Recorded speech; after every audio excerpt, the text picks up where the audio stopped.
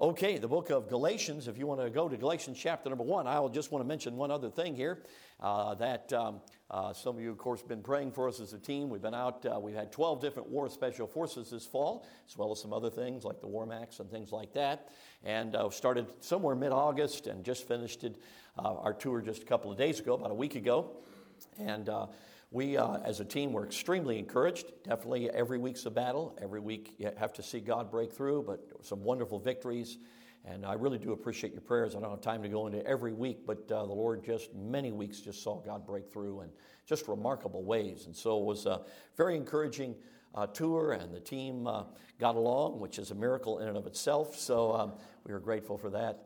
And so I, in fact, it's interesting how the Lord brings a team together. It's actually will tie into the message a little bit, but I remember I was coming into July and had, looked like the team was set except for one spot, and it's a very particular spot I needed. I needed someone a little bit older, and I was just kind of weighing through some of the possibilities. Some I checked with did not work out. And I remember can't remember exactly how, somebody suggested Matt Kelly. I'd always, in a certain sense, had Matt on my radar screen, but I figured, well, he's headed to missions. He's got his own, agenda. It's not going to work. Well, with COVID, everything's changed, particularly with missions guys, what they can do, what they can't do. And so I called him up, fully expecting him to be in a foreign country. I didn't know where he was. And he had just had a mission trip fall through for the fall. And I mentioned traveling. He said, I've always wanted to travel. I think the Lord's in this. And God clearly led. India was closed at the time. He could not get into India. That's where he believes God has called him. And so I think this is part of God's holding pattern for me to be involved in this. And so God brought him aboard, and it was wonderful to work with Matthew. Got to know him in a way that I had not before. And so it's interesting to see how the Lord just work things together and brings the right people at the right time. And so it was just a very exciting time, and I'm just grateful for God's leadership. And so, but anyway, so I just wanted to give you that update because I know some of you are praying for us, and from time to time, if the Lord ever puts a burden in your heart, there's probably a reason why. I remember years ago when we were in ministry out of Bob Jones University, this would be probably back in the 90s. I remember one night we were in Fort Lauderdale, Florida, and one of those storms came in. If you've never been to Florida, you don't know what I'm talking about. But Florida is the lightning capital of the world. And Tampa is the lightning capital of Florida. Okay, that's why their hockey team's called the Tampa Bay Lightning, in case you didn't know that. But anyway, so one of those storms came in. They got thunderbolts going everywhere. And, of course, here we got 100-plus kids, And I mean, we had to, come underneath overhangs, and the team captains were trying to get their team to cheer. And it was just one of those nights that seemed to be a total disaster. Then we get in the room, the lightning hits, and the power goes out. It was just, right in the middle, I think, of the gospel message. It was just, guys had to bring in one of the lights, and it was just one of those nights that you would think nothing would happen. But I remember at the end of that night, I was sitting in a closet with counseling a bunch of kids, two big old guys, 250 pounds, were sitting there weeping as they came to Jesus and got saved. And it was just, one of those nights where God just showed up. You're thinking, how did that happen? Found out later that very night, some of the guys who traveled in the past, who were students at Bob Jones at the time, again, this is a long time ago, about 30 years ago, but several of those guys got together and says, I don't know what, but I'm burdened to pray for the Minutemen team. I think we need to pray. I don't know why. And several of them got together and were praying while we were going through all of that. And so you never know. When God lays you're on your heart to pray for somebody, pray. You have no idea what may be going on at that very moment and how much they need those prayers. So anyway, just do appreciate your prayers. Those that do pray for us from time to time, we're certainly grateful for it. Okay, Galatians chapter number 1. And God began to burden my heart on something here, and several things that have happened over the last few months. And God, by the way, I'll, of course, be working with you evangelists, Brother Miller. We want to say thank you for helping us with the ministry of the evangelist, and we'll have a little bit more time in that class here coming up. So I'll probably say a few more things to the evangelist guys. But, I was talking to Caleb Reed last night, and I said, one thing about an evangelist, you got to have a fire burning on something. What fires you up? I mean, there's got to be something burning. And if you don't have a fire burning in your heart, then what in the world are you going to preach? You know what I'm talking about? You know what I preach? Things are burning in my heart. And so God began to burn in my heart some things here. We're going to just deal with some of these issues. I want to preach, most likely, unless the Lord directs otherwise, a two-part message on the symptoms of performance-based Christianity. The symptoms of performance-based Christianity. Now, the book of Galatians, some of you heard Brother Bosler earlier on this summer, beginning of the school year, deal with performance-based Christianity. I thought that was an interesting way to put it. Works-based Christianity. And I want us to give some symptoms out of the book of Galatians, because honestly, many of you know that works-based sanctification is not biblical. Okay, it's a false gospel. You get saved by trusting Jesus. You get sanctified by trusting Jesus. You get saved by trusting Jesus to do a miracle. You live the Christian life by trusting Jesus Christ to do miracles, okay? The point is, it's a life of dependence. But I don't know about you. If you've ever lived the Christian life any length of time, you probably learned this. There's a human default to flesh dependence. Have you ever noticed that? There's something, my friend, in you that wants to go back to work sanctification, that wants to go back to performance-based Christianity. And I want to give you some symptoms that you're in performance-based Christianity out of the book of Galatians, and we'll walk through this. Now, you have to understand that performance-based Christianity has two different sides to it. The first side is what you think of, okay, trying to do things to be a good Christian. Do things so people think, I'm checking the list, I'm a great Christian. Okay, but there's another side to it, and that is not doing things to show people you're a good Christian. Okay, I know that sounds funny, but you don't live in that kind of world, but there's a non-performance-based Christianity. In other words, the more things you don't do, the more spiritual you are. In other words, the more rocky your music, the more dark your auditorium, the more black paint in your auditorium, the more man buns you have beating boards, the more spiritual you are. In other words, the more rules you throw out are the more spiritual you are. That's what I would call performance-based Christianity, because it's all based, again, on what you're doing or not doing, okay? And that is when one side is flesh dependence, the other side is flesh indulgence. And the book of Galatians deals with them both, because they're both flesh. Now, Pastor didn't mean to, but he actually gave an introduction to the message yesterday. Did you know that? He actually ended up started where we're going to end up in Galatians 6:7. Because the Bible does say that if you sow to the flesh, of the flesh you're going to reap corruption. And I'm going to tell you, friends, you can just mark it down. I see both excesses today that are performance-based Christianity. They're based on what you're doing or not doing.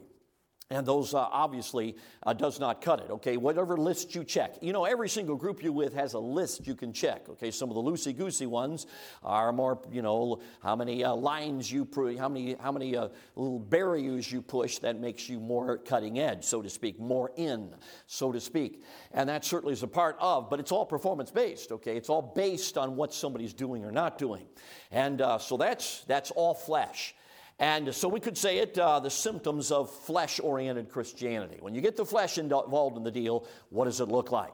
So I want to just walk through this and hopefully be a help to you, because some of you need to understand the symptoms. Now, it's very interesting, and this last 3 years dealing with the issues of moral purity, particularly in the viewing arena, it's been interesting with some of the guys that I've been talking to and working with, and some of the guys that are getting in sustained victory, have very clearly pointed out to me that a failure in viewing filth does not begin a second before you fail. It usually begins hours before, where you make a decision to move into either flesh dependence or flesh indulgence. And when you do, it's a matter of time before you get back in your bad habit. Are you with me on this? Okay, so this is a huge issue. Many of those guys say, if we're not vigilant hours before, then we're setting ourselves up for a fall. Okay, so it's very important for us to understand some of the symptoms of performance-based Christianity and see if that happens to be where you are. Okay, now let's go to Galatians 6. Chapter 1, 6 and 7. I marvel that you are so soon removed from him that called you into the grace of Christ unto another gospel, which is not another. But there be some which trouble you and would pervert the gospel of Christ. Those of you that have heard me preach out of Galatians know that as I go through that verse, there's two different words for another. You probably know that now. So another gospel is a different gospel. It's another of a different kind, where the second another is another of the same kind. So the gospel that Paul is going after is a different gospel. It's a heteros gospel. It's a false gospel, which is not the same. Okay, he's saying it's different. And that word pervert has the idea of turning to the opposite. So the thing we know about a false gospel, it is opposite of the true gospel. Everything the true gospel is, it's opposite. So it really is fairly easy to identify because it is opposite, okay? So it's like this. The Holy Spirit drives the true gospel. The flesh drives the false gospel. It's like works are the means of the false gospel. and faith is the means of the true gospel. Okay, you get this? The law is what you're after in the false gospel, and grace is what you're after in what I call the divine means in the true gospel. And the list could go on. We could talk about this. Bondage is a result of the false gospel. Liberty is a result of the true gospel. And you've seen that on PowerPoints, those who've been around for a while and understand that. So under just talking about performance-based Christianity for a moment, let's look at some of the symptoms. Because sometimes the symptoms are a little more subtle than you realize, and they help you. Okay, number one, the number one symptom is you care too much what people think. You care too much for what people think. I want to ask you a question. When you run for an office in a fellowship and you miss it, how do you respond to that? Do you go around depressed for 3 days? You're in performance-based Christianity. If you thank God, that must have been your will, I'm okay with that, then you're probably in faith-based Christianity. You with me on this? If you didn't get the part you wanted in a Christmas carol and you bummed out about it, it indicates you're in performance-based Christianity. If you complain to other people about a part you didn't get or something you wanted to do, then you're in performance-based Christianity because you care too much what people think. Now, I'm just going to be honest with you, you evangelists. One of the problems being evangelist is this. My dad used to say this, is you become a hero. Now, I don't look at myself as a hero at all. I don't wear capes, etc., and I certainly don't fly. But I will tell you this. I will tell you, an evangelist will get more compliments, generally speaking, than a pastor. I get compliments all the time. Now, I'm going to be honest with you. I've learned for years. I'm not saying that they can't turn my head. Don't get me wrong. All of us are flesh, and certainly a compliment is a very, how do I say this, precarious moment when you get complimented. And some of you guys out on deputation, if you flat out have to know how to preach, you know what I'm talking about. You get compliments afterwards. It's really embarrassing when you're standing next to the pastor. Some dear old lady comes by and said, man, I haven't heard preaching like that in years. I'm thinking, oh, great. Don't say that. You just killed my love offering. Why did you say that? No, I'm just teasing you. That's called evangelist speak. Okay, Brother Miller knows what I'm talking about. I'm just being honest with you. Okay, I'm teasing about that. Maybe, I don't know. But anyway, but the point is, you get complimented all the time. I was just walking out of a Christmas carol. People stopped me and said, Brother Van Gelderen, we listen to your preaching all the time. We're so blessed by it, et cetera, et cetera. And you know what I've learned by that? I've learned that if you take that seriously, you're in trouble. Let me just tell you this. I do not live for people's adulation. I do not live for people to express their appreciation about my preaching. You know why? Because if I did, I'd be in trouble. Do you know what I live for? I live for walking out of the pulpit and getting alone with God and God's Holy Spirit telling me that's exactly what you should have preached and I'm pleased with what you just did. Listen, I'm going to tell you, if God's pleased with what I preach, can I say this as carefully as I know how? It really doesn't matter what other people think.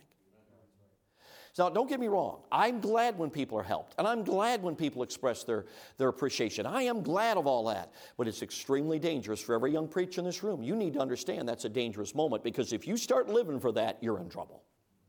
You are in trouble. You have got to live for the audience of one. You have got to live for His praise. And don't get me wrong. Obviously, if people came to me that I had respect for and were concerned about something I was preaching, I would certainly, look into that, check it out theologically. I'm not talking about being immune of criticism. But honestly, praise and criticism are those things would come. Honestly, as an evangelist, I've had some criticism.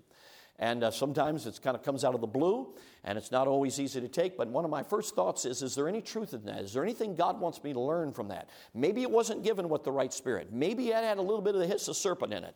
But is there anything God wants me to learn from that criticism? The point I'm making is simply this. We're not living to please men. Now, here's the point. Obviously, you're in a place where you have tutors, you have teachers, you have those that you are trying to do well in classes, and it's always good when you get a commendation, as a good speech or that. Here's the point. Those are great things, and you certainly should want to please those that are educating you. I'm not saying that, but here's the point. The real audience you're after is pleasing God. You want to please them because it pleases God. See, that's the point. If you're after just the praise of men, no thought about whether it pleases God, you are in huge trouble. Now, again, let me go to the verse. I got ahead of myself, got burdened there, but let's go there in verse number 10. He says, "For do I now persuade men or God? Or do I seek to please men? For if I yet please men," notice what it says, "I should not be the servant of Christ." Do you know why many people get into doctrinal error? I'm going to tell you why. Because they care more of what people think than they do what God thinks. Listen, there will be times in the ministry when you will feel like you are in the minority. And taking the position you take is not going to be how do I say this? It's not going to be politically advantageous. And I'm using the word politically in ecclesiastical sense. There's times when you're going to take a stand for God and you're going to realize this is going to cost me. Now, I've learned something about convictions. I grew up in a conservative home. My parents had a lot of convictions, and many of those convictions I have embraced, and in many cases, I actually ended up being stricter than my parents, and I think all of us did to some degree or another. But I will say this about life. You really don't have a conviction. Now, how do I say this? Maybe this isn't coming out right, but you really don't have a conviction until you pay a price for it. And every time I paid a price for something I believed, I realized I really believe that. Because I'm not giving up on that. That's important to me. And I'm not going to surrender that, whatever the issue might be.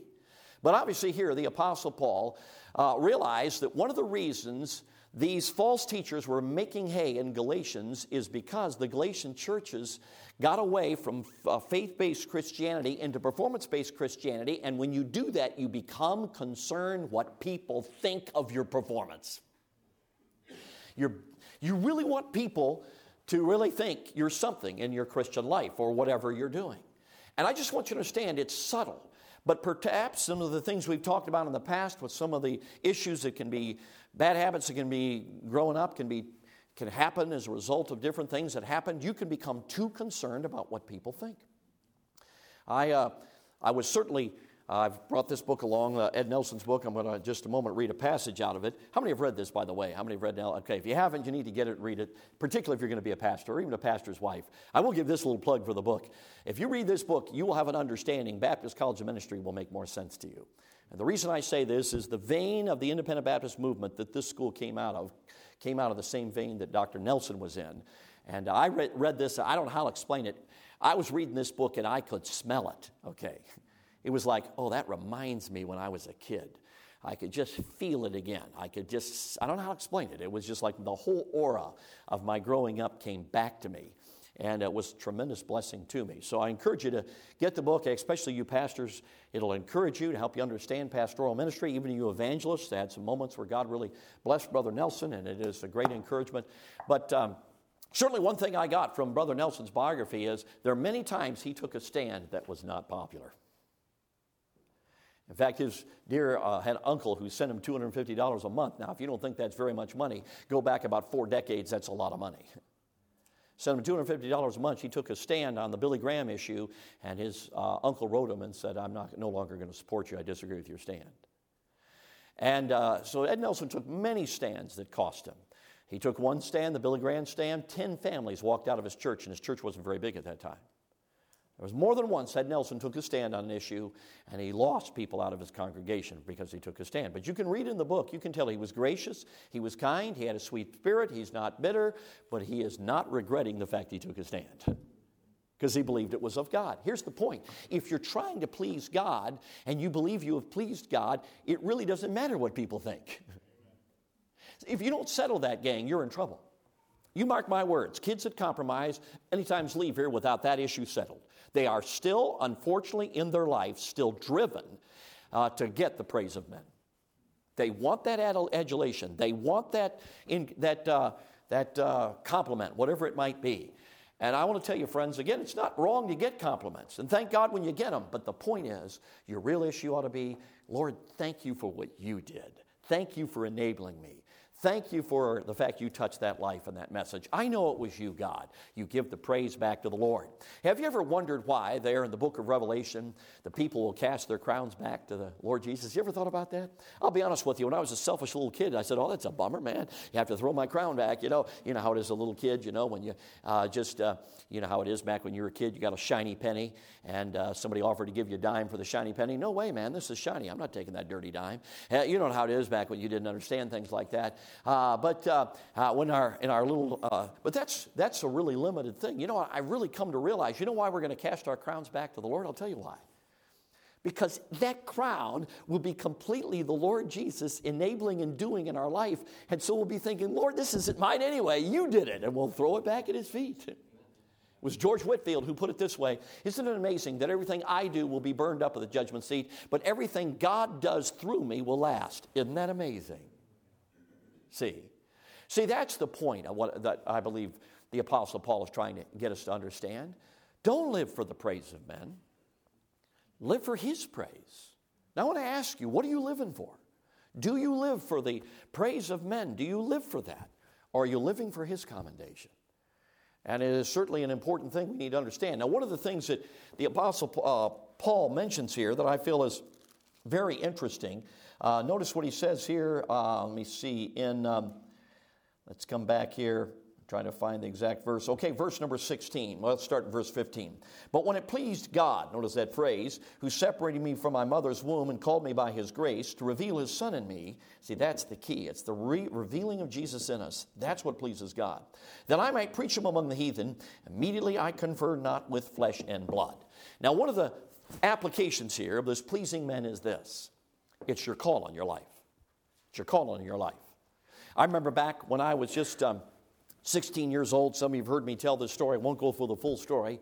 But I remember after being at Pastor Van Gelderen's ordination down in Greenville, South Carolina, God was bearing hard on my spirit, and I knew I needed to surrender to the call to preach. I probably should have surrendered down there in South Carolina, but I made a deal with God. That's not always a good thing, but I made a deal with God and said, God, I really don't want to surrender down here when nobody knows me. I'll first promise you first service back to the Marquette Manor Baptist Church, my home church. I'll walk that aisle. Well, anyway, I came back, and I'll never forget that message my dad preached. I didn't hear a thing he preached because I wrestled with God the entire message.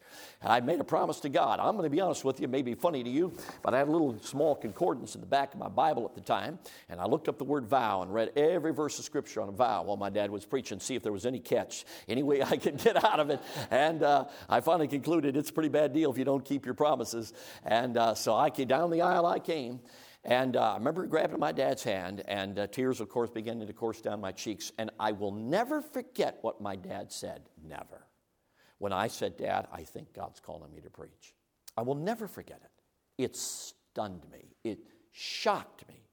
He said, Jim, your mother and I have known it for a long time. We've been praying for you. And you know what my first thought was? Could have fooled me. I had no idea. May I tell you, and I'm going to tell you this, do not miss this. I am not a mama-called preacher, and I am not a daddy-called preacher. I'm a God-called preacher. And I want to tell you, friends, I know God's called me to preach. I know God has called me. You say, well, didn't your mom and dad kind of set you up for the ministry? Absolutely. But you mark my words, if you're not called, you're not going to be able to do it.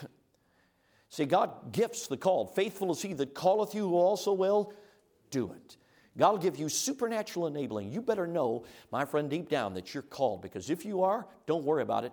Hell cannot stop you from accomplishing the will of God if God's called you. Just follow God and God's call. Now, here's the thing. So when it comes to God's call on your life, you have to understand you need to know it. You need to know deep down. I remember years back when Brother Bosler was a college student. How many knew Brother Bosler is a college student, okay? Okay, so I just want to say miracles are possible. Okay, but anyway, we'll just leave it at that. Okay, so, back when he was a college student, he was interested in missions. We talk a lot about missions, and I didn't really think about it. I just didn't really, it didn't strike me one way or the other. I probably didn't really think about it that much. He just talked about missions. And I remember one day he called me up, or he talked to me in person, can't remember, but he said to me, he said, Brother Van Gelderen, he said, I've come to the conclusion, I don't believe God had called me to missions. He said, I believe what God's called me to be is a youth evangelist. And I remember when he said that to me, it immediately resonated with me. And I said, you know, Bob, I think you may be right. The amazing thing was he went to his dad, and he sat down with his dad, and he laid out what God had been doing in his heart. And here's what his dad said.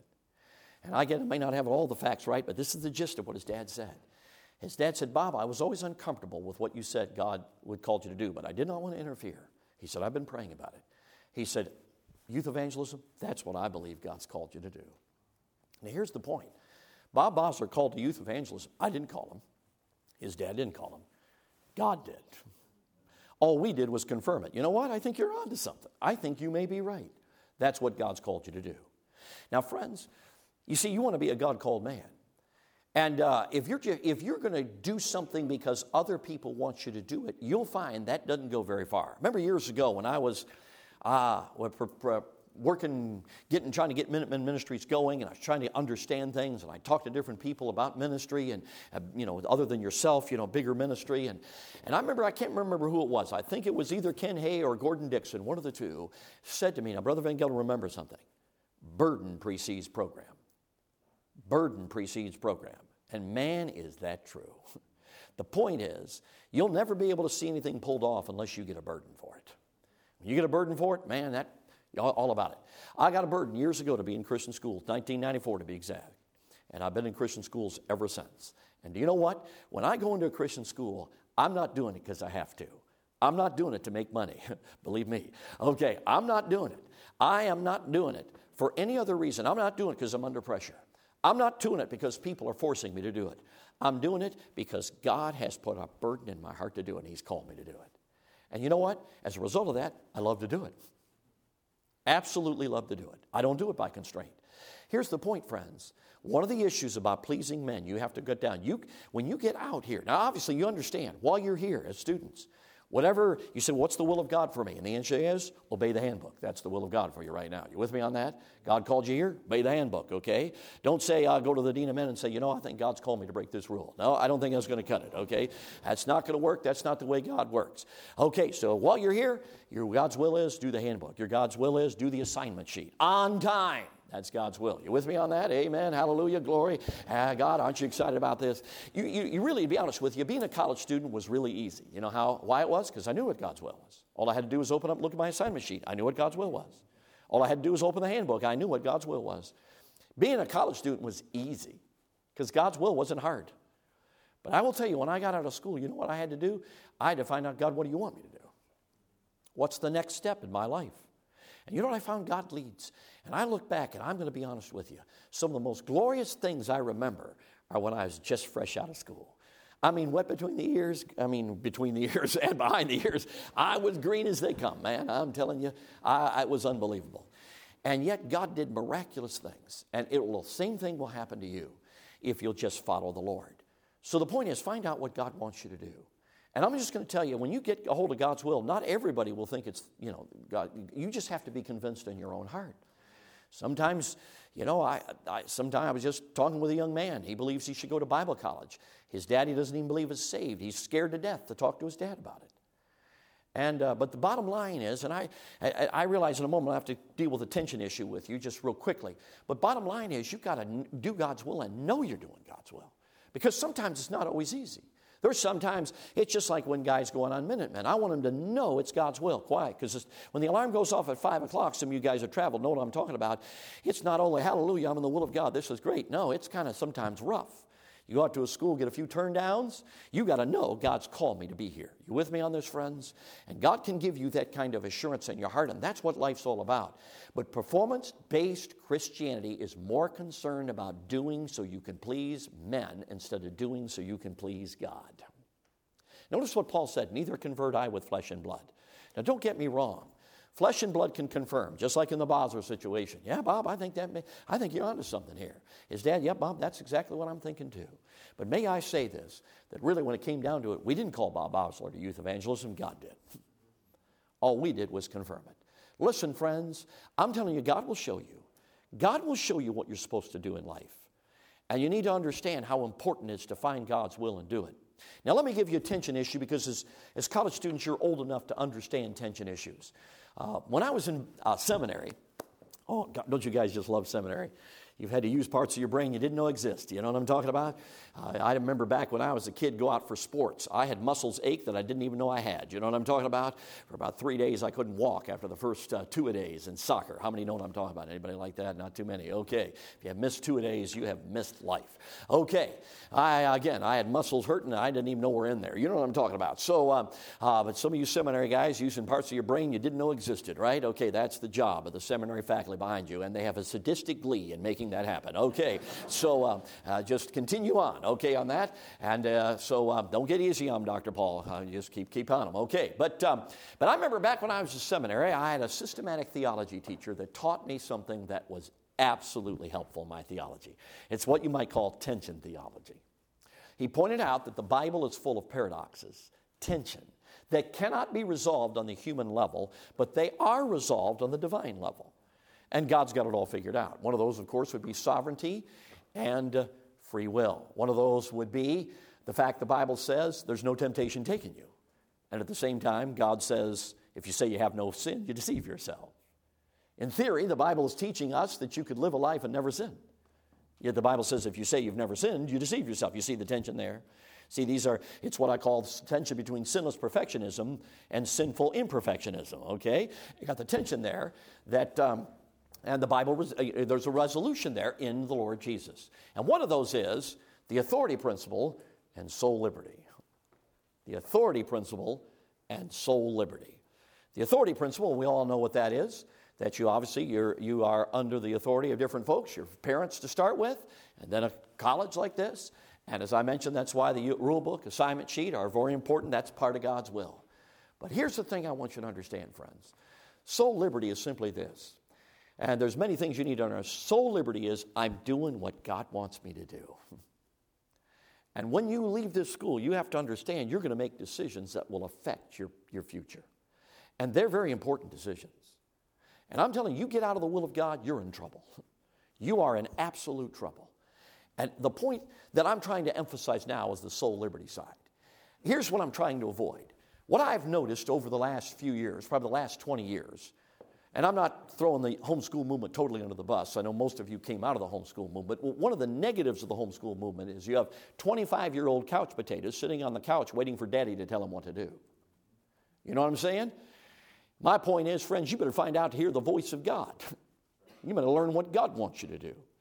And I want to tell you, I thank the Lord for my father who just coached me and transitioned me to learn to listen to the Lord and follow the Lord. And there was times where he made me make the decision. There were decisions he made early on, and I'm grateful he did. One of them was, I want you to go to this college. I want you to get a master's degree. I want you to do this. And I did whatever he told me to do. But as time was going on, God began to make things clear to me, and that's an important part of your growth as a Christian, is finding out what God wants you to do. Now, let me just read this little illustration by Ed Nelson. He was with a well-known preacher. If you want to find out who it is, just get the book.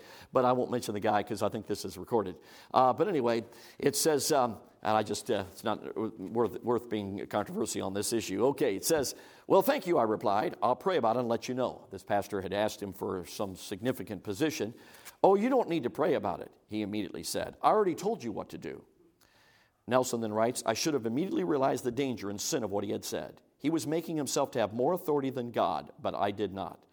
He said, I didn't realize the danger. He had the dangerous philosophy of, I told you what to do, so do it. You don't need to pray about it and ask God. He is telling what you to do through what I've said. And, of course, he pointed out that was a warning sign that he missed. It proved to be, you proved that later on that he shouldn't have been listening to that guy. He had other issues in his life. So I want you to understand, pleasing men is the very first. We're going to tomorrow add some more, but I wanted to deal with this one because it's so important for you right now as college students to really determine this. Who are you living for? Where are you getting your instructions for your future life? And again, it's not wrong. The Bible says there is safety in the multitude of counselors. And so understand that it's not wrong to get counsel about people, but bottom line, you know what you do? You got to do it because God's told you to do it. And God may call you upon you to do some things that maybe are out of the box. You know, when I got out of college, there was no Minutemen Ministries. There was no war. There was no Cola Clash. None of that was done. It was there was no box. Nobody did anything like that. But God led step by step in miraculous ways. And I don't have time to tell the full story. Maybe one day I'll tell the story because it is instructive. There's a lot of spiritual principles that came out of those early years. God developed a box that wasn't there, and I'll tell you why. Because he simply said, take this step, take this step, take that. I couldn't have seen at the beginning where I'd be 37 years later. But I will tell you, I wouldn't be here if God hadn't clearly led each step of the way. You with me on this? See, God will do the same for you. For some of you, there's going to be some unusual things God will lead you to do. But you better find out what God wants you to do. Now, on the other hand, if you're having spiritual, godly people come to you with warnings, you need to take heed because you can be deceived. But the point is, once you learn the voice of the Spirit, it's a remarkable thing. Once you understand that. My dad was pastoring in Durango, Colorado, had been there for 6 years. He actually, make a long story short, started the Calvary Baptist Church in town. Won't go into the details.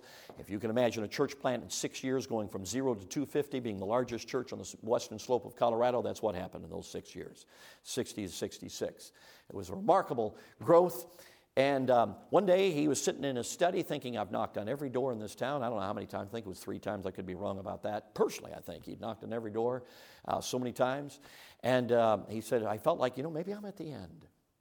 And he said he picked up a paper or something, one of those news-type papers they used to have back then. I know you guys don't know what papers are, but anyway, it was kind of a news-type paper. It was hard copy. I know this is a shock to you, but anyway, he picked up this hard copy and it mentioned that the pastor, Bryce Augsburger of the Marquette Manor Baptist Church, had left. And he said the Holy Spirit immediately said to him, you're going to be the next pastor. He was absolutely shocked when he heard that another pastor had been called to that church. I thought for sure that was God. But then he said, the pastor turned it down.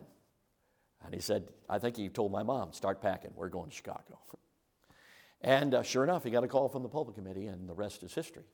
And we moved to Marquette Manor in 1966, my dad being a pastor. But I'll tell you, moving to Chicago is not what most people want to do. Did you know that? And my mother, I think bless her heart. I mean, I'm glad she was a submissive wife, because I'm sure that was not easy for her to go to Chicago. I know it wasn't. But the point was, it was a very critical step in my dad's life and ministry.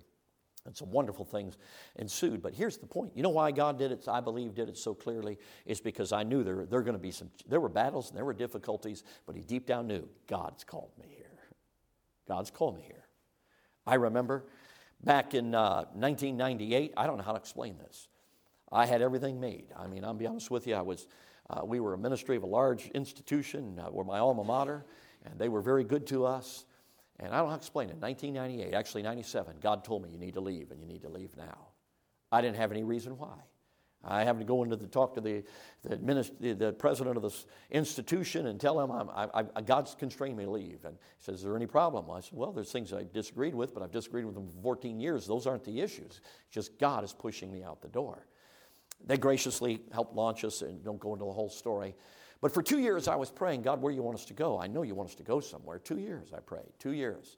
And I don't know why, but in my human thinking, I was going to be Charlotte, it was going to be Greenville, or it was going to be Atlanta. I'd figured there's no way you can base out of the north. We're a youth ministry. We have our meetings in good weather. It just wouldn't make sense to base out of the north.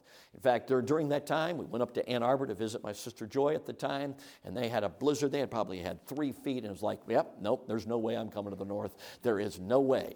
That's just not going to work. It will not work. And so I began to search, and I remember I had a meeting canceled, so I said, I'm going to go to my friend in Charlotte, the guy I graduated with. I'm going to go to his church. And I had met with a realtor. I mean, literally, we went out, and we looked at different places, and I had no peace. I was in absolute misery.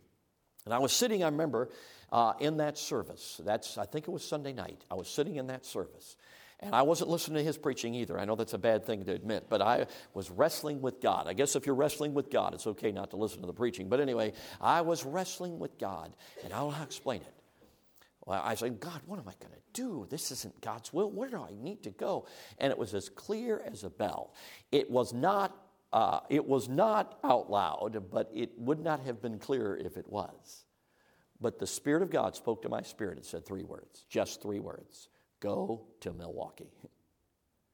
It was as clear as a bell to me. And the moment I said, God, I'll do it, joy overflowed my heart. And I remember calling Pastor, and he can tell you his part of the story. But my point is, I knew it was God's will. Now, when I got here, we bought a house. Guess what happened? The basement flooded. I mean, you know what I'm saying? Everything seemed to go wrong. But you know what? Deep down in my soul, I know I'm supposed to be here. We can handle flooded basements. We can handle stuff like this as long as we know this is where God wants us to go. Okay, so here it is. One of the symptoms of performance-based Christianity is trying to please men. Trying to please men. So where are you on it? It's important that you learn to walk with God and hear his voice.